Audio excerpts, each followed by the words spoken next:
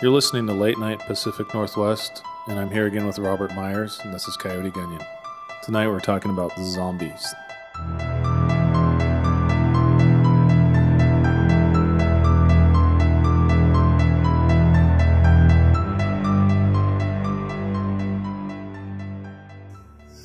I've always had a tremendous fear of zombies since I saw Dawn of the Dead way back in, I think it was 82. I saw it on video.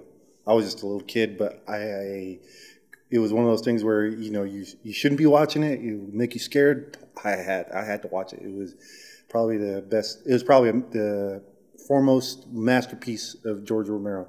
I love his other movies, but I think that one was the original Dawn of the Dead's kind of even. I think his original works are better than the newer ones too, and a lot of people be like, "Oh no, we don't like it." But it's just like, if you lived back then and you saw that, they had to be doing some hardcore work to making it look the way they did. I mean, when I was, I think 5 or 6, I saw Return of the Living Dead at my cousin's house, and it scarred me for life. Yeah. Especially the part with that the Nazi zombies, or what were they? The punk zombies in the graveyard. Oh yeah, I remember seeing. Yeah. But then I seen all the other ones after that. There's Return of the Living Dead Part 2, Return of the Living Dead Part 3. Have you seen those ones? Yeah, I seen them. Except for Rave. After a while, they kind of got silly with the concepts, I thought. Yeah, it was the same concept every single movie. All of a sudden, the compound trioxin gets spilled somewhere, and then everybody becomes zombies, and it's the military's fault over and over and over again. I think Part 3 is like the most creepiest, probably, out of all of them. I don't think the other 3 are that bad. That one's pretty weird and creepy. The ones the reason why I always go back to George Romero's and probably The Walking Dead is it's probably the most realistic take probably on any survival situation you'd run into.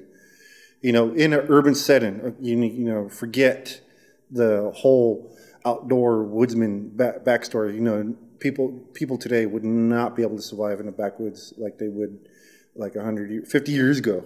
100 years ago, everybody would be just fine. There'd be issues. Like when you watch Survivor, man, they throw professional survival guide, and then they throw a ranger, Army ranger who's trained to do this, and they still have trouble doing it. Yeah. And these guys are trained professionals. They have trouble doing it.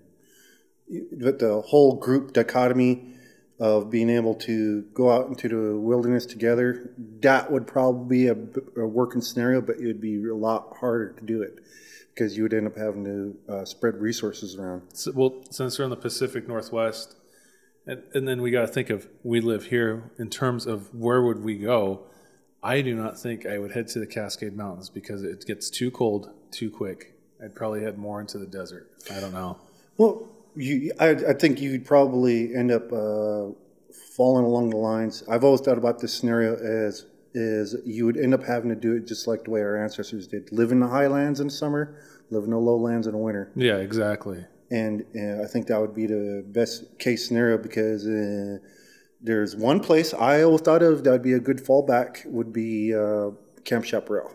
For those you don't know, it's a private little camp for young Indian Yakima youth. They're able to go and spend a few weeks in the wilderness.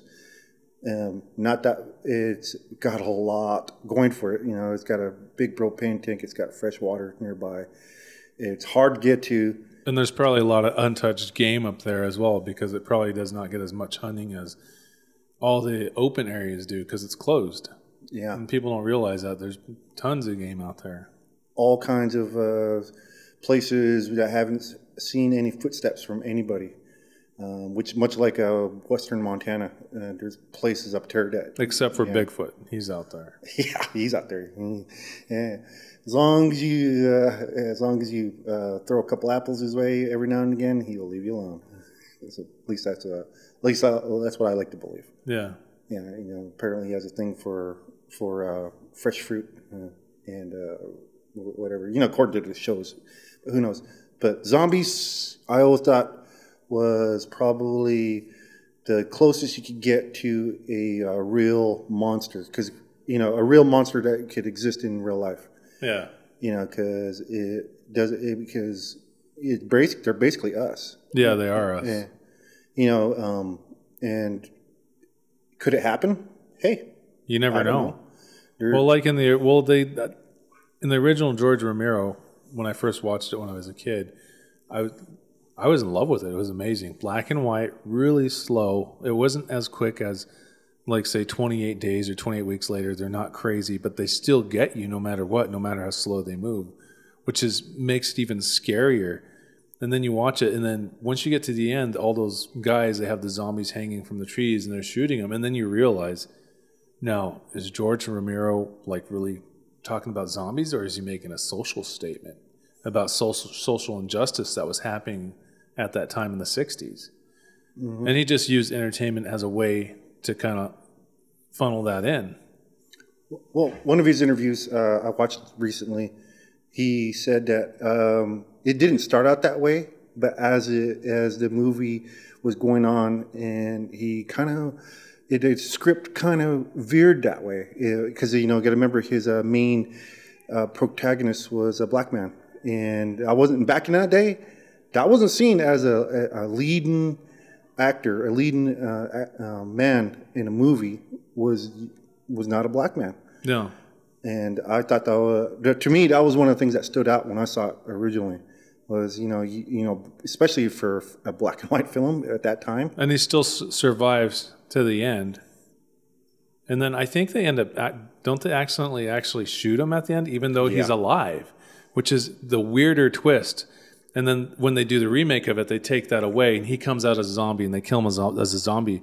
But in the original one, they shoot him because they're just shooting, and they don't care, and he's black, which is a huge social statement.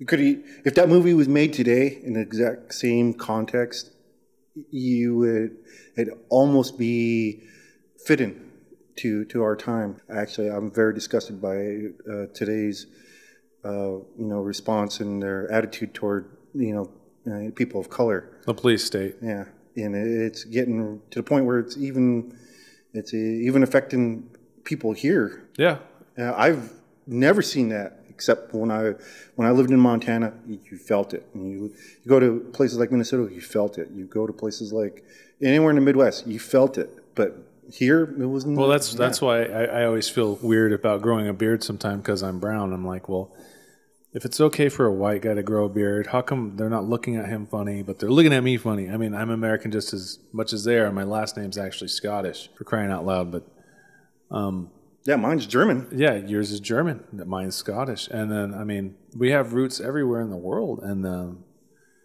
I mean, speaking of just the whole social statement and the archetypal nature of what's going on, you start to see there's just something really ugly and malignant underlying everything. And so, to me, I wouldn't be surprised if a zombie apocalypse happened. You know, if it could happen, because, I mean, we've seen crazier stuff. I think nature is about 2 steps away from correcting itself. I mean, there's got to be some breaking point where everything's going to collapse in on itself. We're expanding too fast. There's got to be a culling of the world. Not that I would want that or hope for it. But logic would dictate that we're coming to the point where we're going to end up having to have something break. Yeah. A war, disease, something's got, a mass famine, zombie outbreak. A natural disaster on a global scale, and this is something that you would want to take serious, just as anything else. I mean, the CDC takes it so serious, they actually have a plan on the books. For a zombie outbreak. Yeah, so does the Army, to some degree. I'm not sure if that was just something that was made up, but I'm pretty sure I heard that somewhere, that the Army actually has something on the books, and... it'd be falling in line just as any other, bacterial viral outbreak. Yeah. Kind of like rabies or something that makes people crazy. It's possible, a disease that makes people crazy and attack one another just maliciously. And they would have no control over it. I mean, that's like any disease. You don't have a control over a flu when it makes you sneeze over and over and over and over again. You're really pissed off and you're sick, and all of a sudden you have no control over it. That same disease could be like bovine spongiform, where it's just like squeezing the heck out of your brain and drives you so nuts to do something, horrendous. Or like that movie Record, where it was a human strain of rabies, and people were attacking each other. And the government already had plans, and they knew something like that could happen, and they blocked out this whole building to contain it, quarantine it, and that was a really eye-opening thing there, because how fast would the government, and what would they all do? Because that's basically martial law. And what was the kind of response they'd give? Mm-hmm. I mean, would they contain it to try to wipe out a certain segment of the population? Or what kind of? I mean, would their military response be really heavy? Would they just bomb the shit out of everybody? Or I think that'd probably be along the lines. I mean, they'd probably want to save certain places, like for instance, what do they call that? The national fuel dump down there in the south. I think it's in Alabama. Yeah. Yeah, places like that. Military bases would definitely be something that they would try to save. The CDC, that'd be one place that would probably have mass protection. Places that are strategic, like NORAD. Not to mention Canada has their communication center. Anything that would be vital to carrying on any kind of semblance of civilization. They'd save the 1% too. I mean, for anybody listening, we're all screwed, by the way. Yeah. The 1% in the government have themselves, ready to go. They're set. Yeah, good planning and genetic pooling. Yeah, all right, okay, yeah. Well, if you think about it too, it's kind of, if nature decides to go that way, it's kind of our own fault, because we're constantly pushing for more births. Our society, because our social religious structure, just how it's built, is you need to procreate, and you need to constantly procreate and procreate and procreate. And so what happens when any animal procreates too much, and say they fill up a whole room, the floor starts filling up, they start piling on each other, and all of a sudden they're spilling out the walls, and bad stuff just happens. And it's just part of our system we live in that's going to end up pushing us down this path towards zombie apocalypse. And especially because people are getting crazier and crazier too. If you think about it. Yeah, mass information. People are, that was pretty much their prelude of warm bodies, is that it was brought on by technological infection. Maybe 5G will cause it. Once they put 5G out there, all of a sudden people start becoming zombies, and they start eating each other. Yeah. I always thought that is. Well, hopefully if they do, they put sauce or something on it. I'm not paranoid, but I've always thought that the way people are getting more desensitized to violence, and we're exposed to it on a daily basis.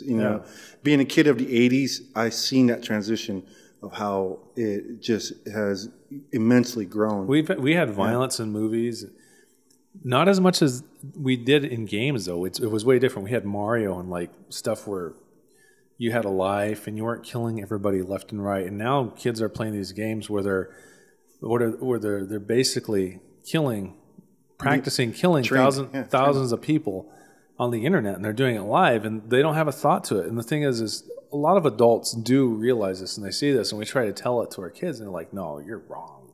This is right. And it's just like, what happens when all of a sudden somebody from the government decides to turn a switch all of a sudden, and they have a whole army of already trained killers? They didn't even have to pay for it.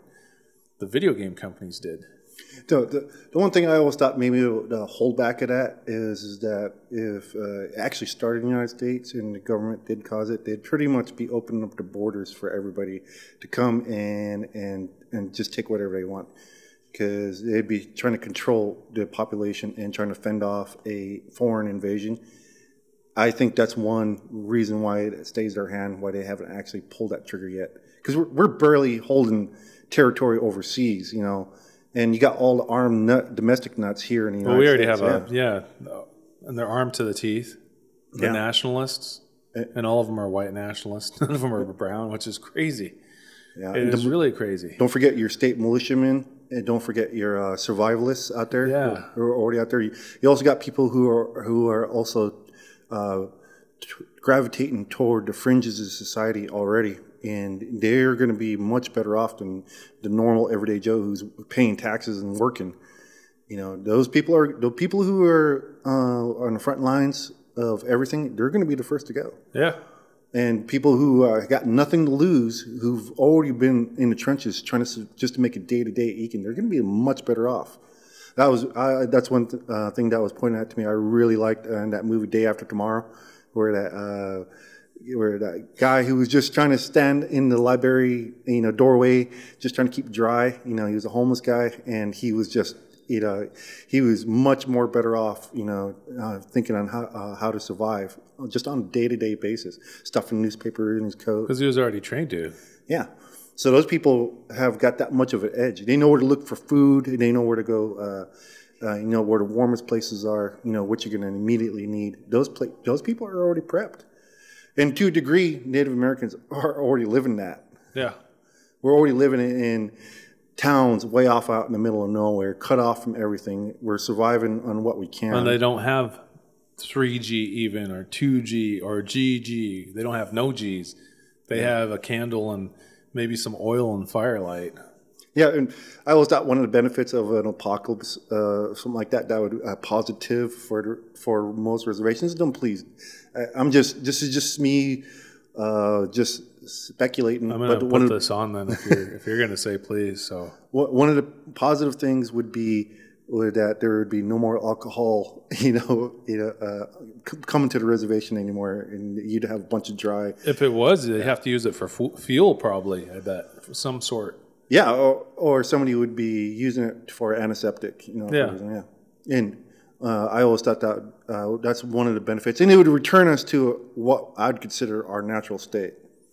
And then my tribe could start killing your tribe again. Get back to that business. Yeah. Well, I think we'd probably come together, and I think I think some other races would probably see us in a better, more positive light. It's not so much as the savage who will kill you. Well, I would have to say that from Napoleon Chagnon's work, Anthropology, that when he was living with the Yanomamo, people call them savages like us.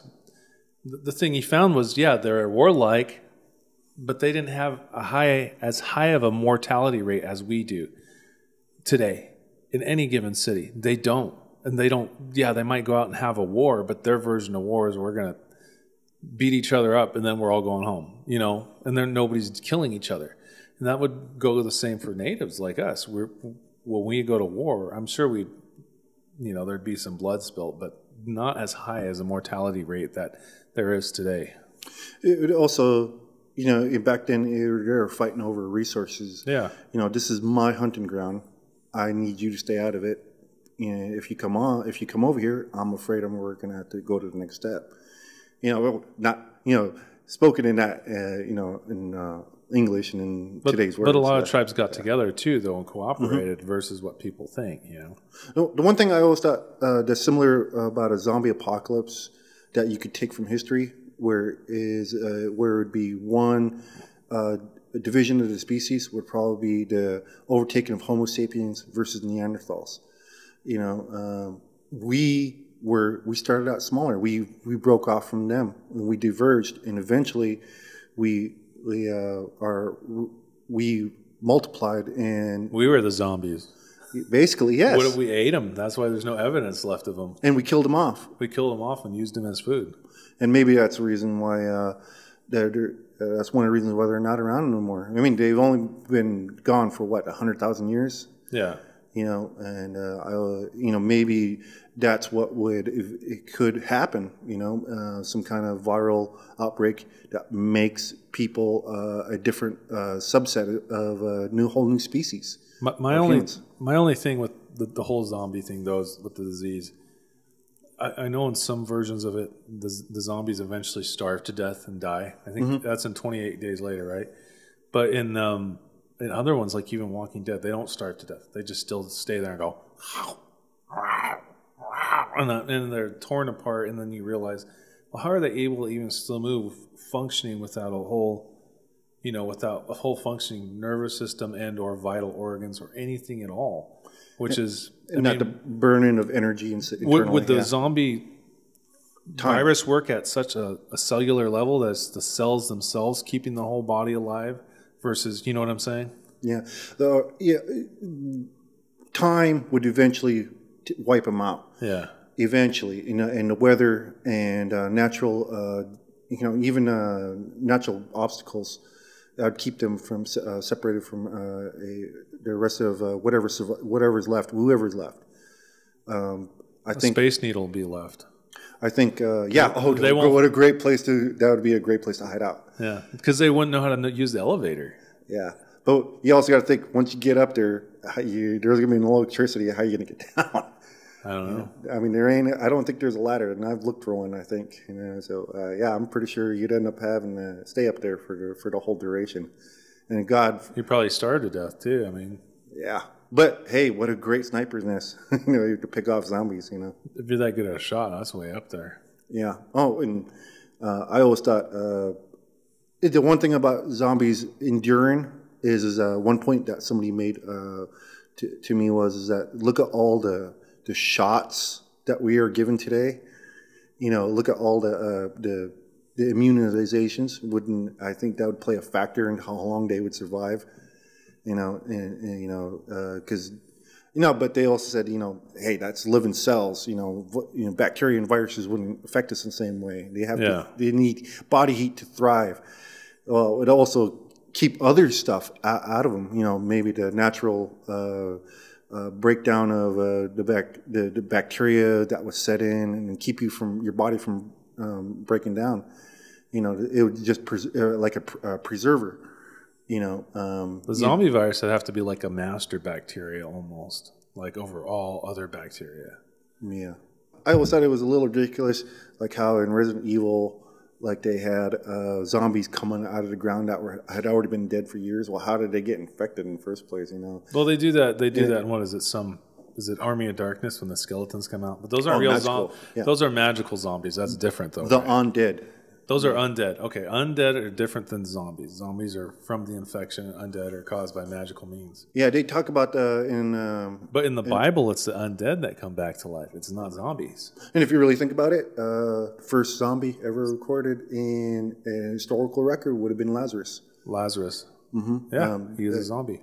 He's brought back from the dead to the land of the living through supernatural and spiritual means. Zombie Jesus brought him back to life. And that's a comic, by the way. I'm not trying to insult people. Yeah. Yeah. We all love Jesus. Even me as a... Even you wearing your Hustler t-shirt, you love Jesus. I believe that... I believe Jesus and God have a sense of humor. I'm pretty sure.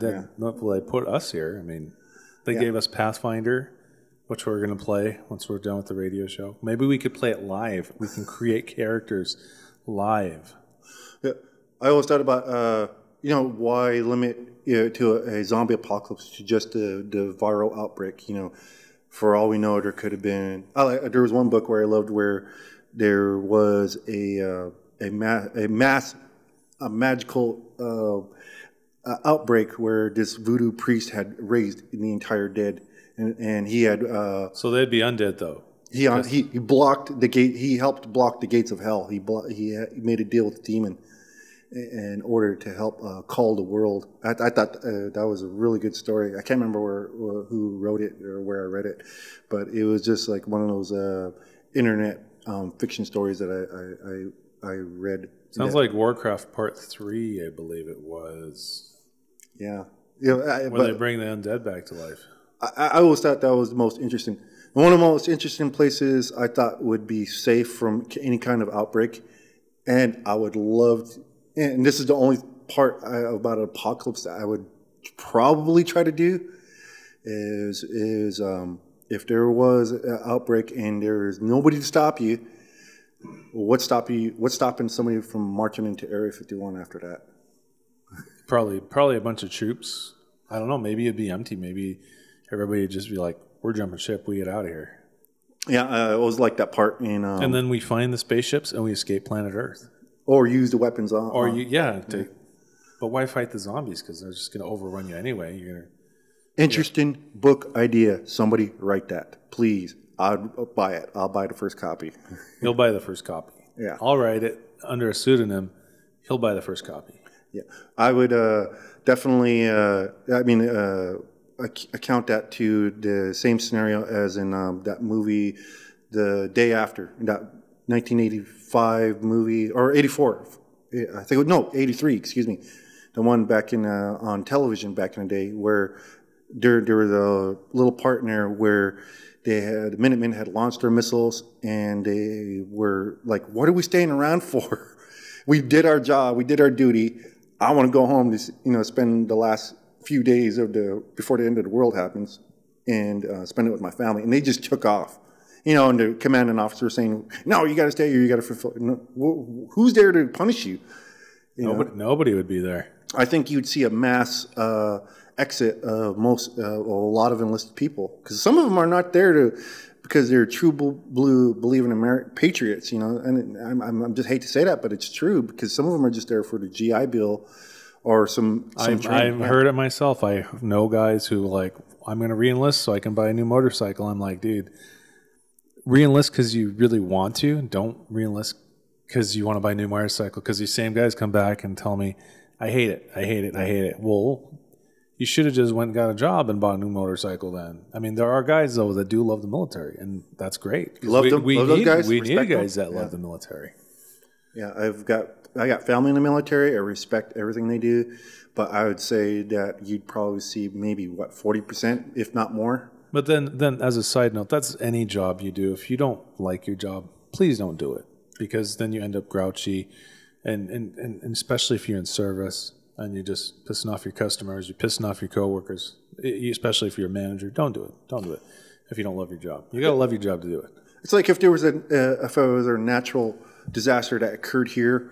Am I really gonna stay at my job site to save the place? No, I'm getting out of there. I'm going home. I guarantee everybody would probably leave. That's how most people are, and it's like the beginning of the book, Stand. Have you read The Stand? Right, it's not a zombie book, but it's about a viral outbreak of disease. But at the very beginning, when the disease comes from a military base in California, everybody just kind of they either die there or they're just gone. They disappear. Like the guy that initially gets sick, he just takes off with his kids and his wife. I think a lot of people would be like that. Took off across the country for 3 days, and and affecting people everywhere he stopped. Yeah, for gas or for food, and ends up dying on the side of the road. Well, he rams into the gas station and the guys come out and they all get sick and they get everybody sick in their town. Oh yeah, that's right. That's great. Yeah. Yeah, I think that would probably be something that could happen. I mean, there has been stuff that's gotten loose before. And that's probably how a zombie outbreak will happen. Didn't that happen in 28 days later? Patient Zero? Mm-hmm. I'm trying to remember. I constantly look at World War Z, the movie, and I always forget the book, because in the movie they don't really talk about Patient Zero. In the book they do. There's a Patient Zero. In the part where they're going to China, where they say that the ground zero had happened, they said that's where Patient Zero had came from, and it came from a small village, and they allude to what happened in the book, but they don't really show it. For those of you who want to know more of the backstory, read the book. It's really good, but they just mention it in like 2 or 3 sentences, and it kind of grows from there, and it's left for you to wonder. And for those of you who are waiting for the sequel, which is supposed to be coming out pretty soon, that we're going to go more into the backstory of how it happened. And I believe, and I'd love to see Max Brooks again to ask him if he's planning to write the sequel to World War Z, the book. It's supposed to be a continuation and a little bit more of a background of what happened during the outbreak, the initial outbreak. So some of those scenarios I think were right on the money. Because you could take that from pretty much any civil strife that would break out, like the Watts riot, Rodney King riots. The Battle of Yonkers. They don't show the Battle of Yonkers in the movie, but that Battle of Yonkers in the book was amazing. It was awesome. They need to film that. There is so much in the book that's missing from the movie, which is amazing. I would I would really love to see that in the movie. I thought that was the worst thing that they cut out. Yeah, that was like one of the main things is the Battle of Yonkers. It was like a turning point showing that humanity was not going to defeat the zombies, no matter what. Yeah, well, it was like they mentioned in the last war. How would they say we're always ready to fight the last war. We're never ready to fight the next one. And look how long it took us to start fighting global terrorism. On this much of a scale, it took us a while for us to catch up. And where were you? We were ready to fight. Big superpower, which never came to pass. We were the last one standing, and we were fighting a war. That war against people armed with rocks. And stuff from World War II. And it just for us to fight something on a national scale, just here in America, like something like a viral outbreak, even if it wasn't a zombie virus, you would have a hard pressed time to get everybody ready and prepared. It would hit. People wouldn't be prepared. It'd be exponential. The outbreak. It'd snowball. And it would be hitting people before we knew it. I mean, the media would keep quiet. They would, but it'd be the internet buzz that would get everybody ready. It's like in any situation, like people with the fires, the hurricanes, they're all saying they're unprepared for what happened. Kind of like the Hurricane Katrina. Yeah. Kind of like that immigrant train that's coming up from Guatemala, and people are talking about that. I mean, we don't really know the consequences of that. No, the one thing they're sending troops to the border for that, and that makes me think of the whole zombie social injustice issue as well. But some of the points they could be making are right. Oh yeah. Oh, I wish George Romero was alive today to make a movie commentary on that. That would be great to see. Why'd you shoot the black guy at the end of the original I was going to say Walking Dead, Night of the Living Dead. So used to Walking Dead now, we forget they came from Night of the Living Dead. Well, that was apparent. That was in the script. It had more of a connotation when he casted that guy in that role. It wasn't because he was trying to make like I said, it didn't start out that way. He said that in his own words. It didn't start out that way, but it was sort of leaning that way when he wrote it. Matter of fact, he didn't start out as a horror writer. He started out as trying to make a movie of a romance set in medieval times. That was his first movie idea. He was trying to be another great American writer or storyteller, and all of a sudden he just went back to, I'm better at this, I'm going to do this. And he was good at it, and he made a lot of other good movies. Like James Cameron, how he started out as just a special effects guy, and his first director chair was Piranha 2. Yeah. And he didn't get his really big break until he got the money together to convince a studio to try to make Terminator. Let him be a director, right? Yeah. What was it with Terminator? He wrote Terminator. And they convinced him to, hey, let me direct this movie. It's my movie. I wrote it. Boom. And you got a lot of creative control because it was so low budget. They didn't think it was going to succeed. And wow, look what he did. And that was because all his experience as a special effects guy. He knew how to shoot everything. And look at him. He's worth $1 billion. He created a whole new special effects.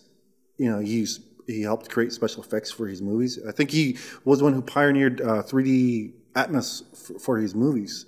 He helped do that. I'm not sure if he created it, but I love his movies. George Romero. Well, Avatar pushed the limits with special effects. So, that was like one of the first movies that they've done like that ever. I loved the fact that George Romero started out from nothing with just, bare bones, a budget, and he made this masterpiece that endures today. Yeah. And it's part of our National Archives, if I remember right. It's part of the National Film Institute's one of their one movie that they intend to save if something were ever to happen. I think last time I looked at it, it was on archive.org from Cornell University on their online archive where they put a bunch of older stuff. It's really cool, but I want to go back for a second because I had a thought about it. Didn't that movie have a comet in it? Didn't the comet cause the zombies? Night of the Comet. Night of the Comet. Wasn't there a comet in one of them, though? I could have swore. Like maybe in the remake of Night of the Living Dead. No, there was a movie called Night of the Comet. It was... I know there's Night of a Comet. It was in 1985. I just got done watching a YouTube video about the making of it, and it's one of my favorite movies. Good Bad Flicks? Was that on Good Bad? Yeah. Starred Chakotay, Robert Beltran from Star Trek Voyager. He was in it. Because he's your hero. Yeah. Oh, yeah. Yeah. Chakotay for Tribal Council all the way. Yeah. I follow him anywhere. But hey, he didn't say that, so nobody get butt hurt. Night of the Comet was basically the comet tail ends up being in Earth's atmosphere. Everybody's standing out to witness it, and this was something that happened a year before Halley's Comet. Because it was because back then that was all the rage. It was from like 84 to 86. There was all the rage about comets, like life force, and that's why they made the movie, probably, huh? In the movie, the initial wash of the comet's tail washes out pretty much 90% of humanity. The rest of the 10% is everybody that was inside, has some kind of natural immunity to it, and they're not affected in any way. But the people who were exposed to the atmosphere or the red dust, they had an adverse effect where they basically were just like these mindless human zombies. That's pretty much the equivalent. And they were slowly losing their humanity and or getting more aggressive. Like in the movie, George Romero, his other masterpiece, The Crazies. That was another one he directed, and that was a real big commentary on, the government. Isn't that the one where they surround that town by the wall with a giant wall? Yeah. Yeah, that one was kind of weird. That one was actually freaky. That is probably something that you could that'd be your closest bet. In middle America, of what would actually happen, and you would see everybody's. But he was just making the commentary that everybody in red state's crazy anyway. That and how little the government would value everyday people if something were to actually break it, because you didn't see no separation of the sick from the unsick, and trying to preserve the people who were. Not sick, to keep them alive. The government would seem more likely to follow their protocols because, humans seem more like protocol people. They're like, well, what rule governs this or what rule governs that? Should I break these rules or should I not? There's that's where ethics and morality comes in. It's like if you're a soldier at, say, where that gate is or the entrance is or the exit is in that town in the Crazies, are you going to let people out that are not sick? And how do you know they're not? Or are you going to just leave them in there and let them all die? That's anything. If there's a house fire, are you going to save people or are you just going to let them all die? That's like a huge moral, ethical question.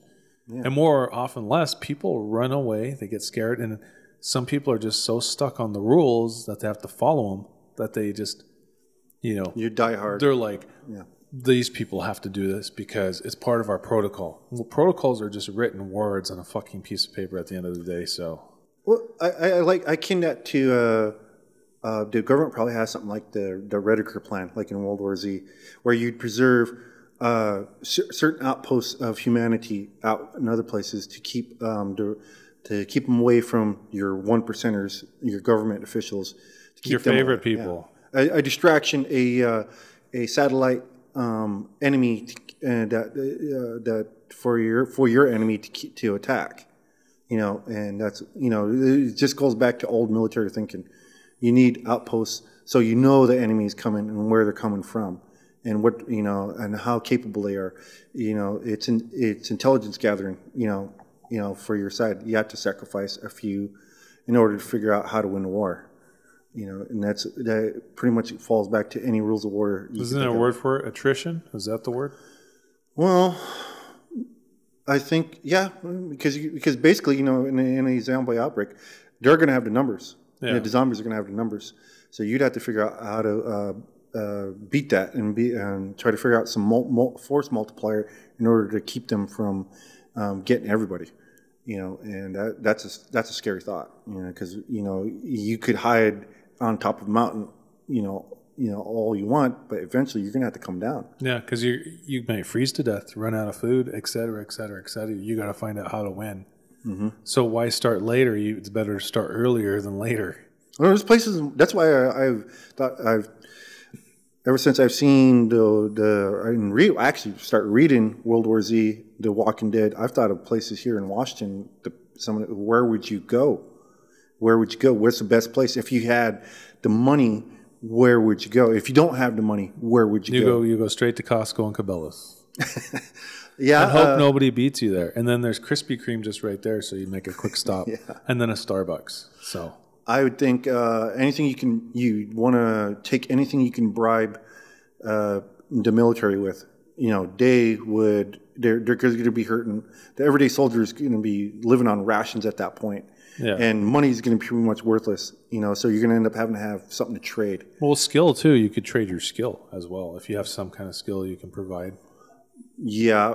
You think they would have plenty of people that know how to shoot, or do they have plenty of people that know how to change out a septic tank, to clean water for you, to keep make the barrels clean? Cook, make beer. Yeah, harvest. They're going to want beer, yeah. So... Yeah, that's going to be one of the first things to go is all the alcohol, because everybody's going to see that as their chance. Oh yes, I'll be like a savior since I know how to make beer.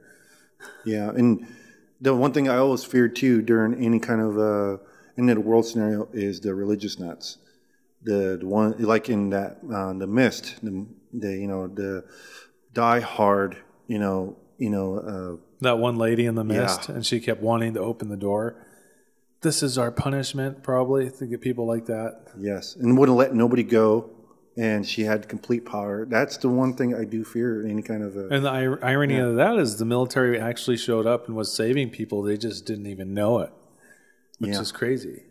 And how they hung that one military guy, and he had nothing to do with it. He was just a guy who was just stationed there guarding a post.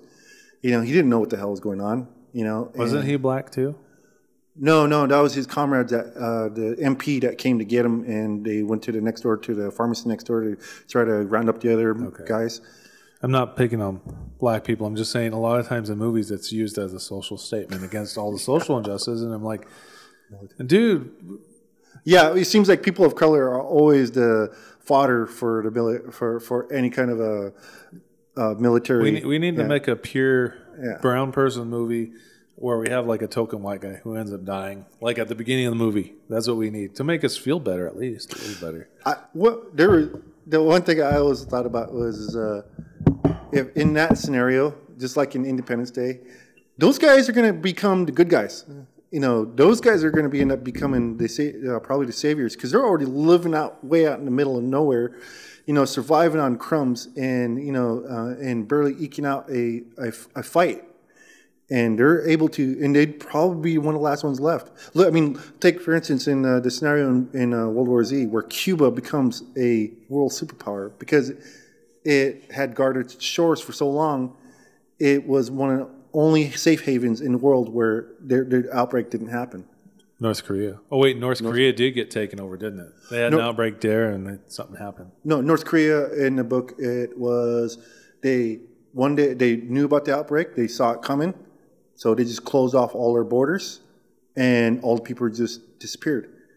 One of my things I always think of, like, as a mind experiment, I don't believe it, thought experiment, I always think so, because I got this from World War Z, as we never hear any news from North Korea. We never hear anything. We see only the images they want us to see. What if it is filled with zombies?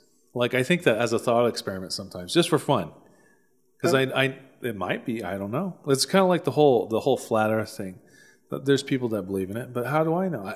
How can I disprove that? Because I've never been visually verified or actually seen the whole hemisphere of our whole earth. I've seen videos from outer space, but those are videos, I mean. Well, the one thing about North Korea is, geez, if they're not zombies, damn, they sure are living like them. Because there's the everyday video of getting snuck out. Those people look really bored. Those people look like they're they've already most of them look like they've given up on life. I'm not saying that it's like East Germany in 1988. Before the wall came down, all the kids came out and they're wearing like gray, and all of a sudden they see color crayons and they're like, "There's more colors than white, black, and gray." Psychological manipulation of the masses done by the government. That was one of the things that they were trying to do with that is that they were trying to keep everybody from being so excited in any way. That's another statement I think zombie movies make is mass manipulation of the government. Mm-hmm. Yeah, the government, I'd say, dude, they would definitely they would light the fuse, wait till everything burns, and see and they would try to take over what's left. And it'd be the big guys too. It wouldn't even be the military guys because they'd totally just like slough off the military guys and keep the main ones that were loyal to them. They wouldn't even take the rest. I mean, to me, I don't think they would be loyal to their own military. God forbid that should happen, because I believed even in that situation, that extreme situation, I believe there would be sections of the military that would definitely rebel, against the one percenters. The Security Council would take over. I bet they're waiting for that time. I mean. Oh yeah, God! They're waiting for Caesar to screw them over. So these guys are idiots. I want to punch one of them in the face. Maybe that's what they think. Probably. I've always thought maybe one of the safest places in the world to go would probably be Switzerland. But then I was like, it'd be surrounded by a mass infected countries. I don't know how the hell that would work out. But Switzerland's pretty secure. But the other places I thought would be like Tristan de Huna. That's the farthest civilized island from any point in civilization. It's way off off the coast of South Africa. Or what about Alaska? You'd end up having to really learn how to survive, because I think all the limited resources they have there would be used up quick, except for oil. Less people, there'd be more oil. Well, I think a lot of their heating is based on oil anyway. So yeah, plenty of gain, but. You're eventually run out of bullets, so you can end up having to pick up a bow and arrow again. Once again, Native Americans. I love the fact that, in any scenario, there would be pockets of humanity that would be left, and that would be uninterfered with from the big government. But they would be so small, they'd be. I don't think they would affect the big picture. But the way the one percenters want to rule the world, they would definitely want to probably intrude on those people. They would. Yeah. But then I like in World War Z, I liked how he put in there that guy. He was making fun of somebody. He was making fun of, who was he making fun of? He was making fun of a movie star. But this movie star, one of the one percenters, had a house that was guarded. Had a director. Had everything surrounded. But then he ended up getting overrun, him and his buddies that were hiding in there and partying. Yeah, they were televising it live for the reality TV show for cable, that, surviving the apocalypse. Yeah. And then people found him and overran him. Yeah. I mean, I think that's what's going to happen. I think the normal people are going to overrun these people that are rich and say, well, I have guns. And I'm like, well, when you have about 10,000 people, because that's how much it would probably be, 10,000 people, foot soldiers, knocking on your door, how many bullets are you going to take? It's kind of like back in the old day. I mean, there's 10,000 soldiers on foot, and you have like 50 archers who can shoot 50 arrows all at once, and then they can reload faster than a gun. They're still not going to stop those 10,000 guys who reach the front door and take them all out. Well, it was like you also got to think of the military factor of, are you going to have everybody who's serving open up on unarmed citizens?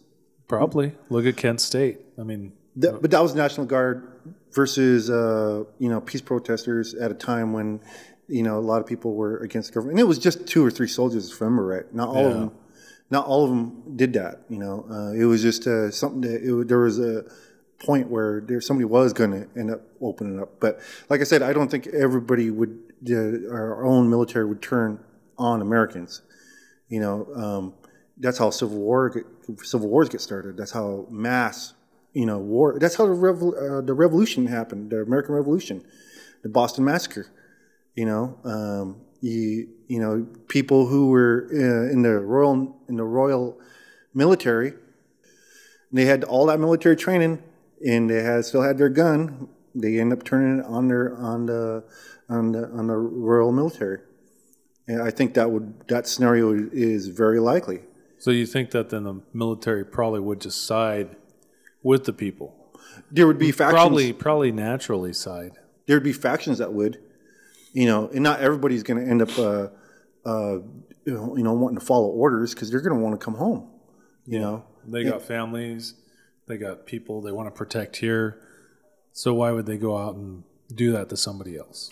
Well, like, how would you feel if your buddy, that you went to training with, was in the town where a mass military massacre happened? Because of zombies. Yeah, and he that's how basically I think it would play out is that there would be people that just would refuse to follow orders. And not that that's a good thing. For God knows, there might be. It is good to follow orders sometimes, but not all the times. I mean, some people need their moral compass. Officers are trained to think for themselves. We're very independent. They're trained to think independently. That's how they're. That's come. We got some of the best military in the world. And in case the listeners don't know this, Robert's wife was in the military. Have a good night, Robert. Say I love you. Say it. Say I love you.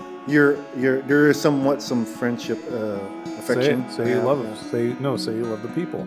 Love the people. Love America. Say you love America's military. Love you guys out there, wherever you're serving.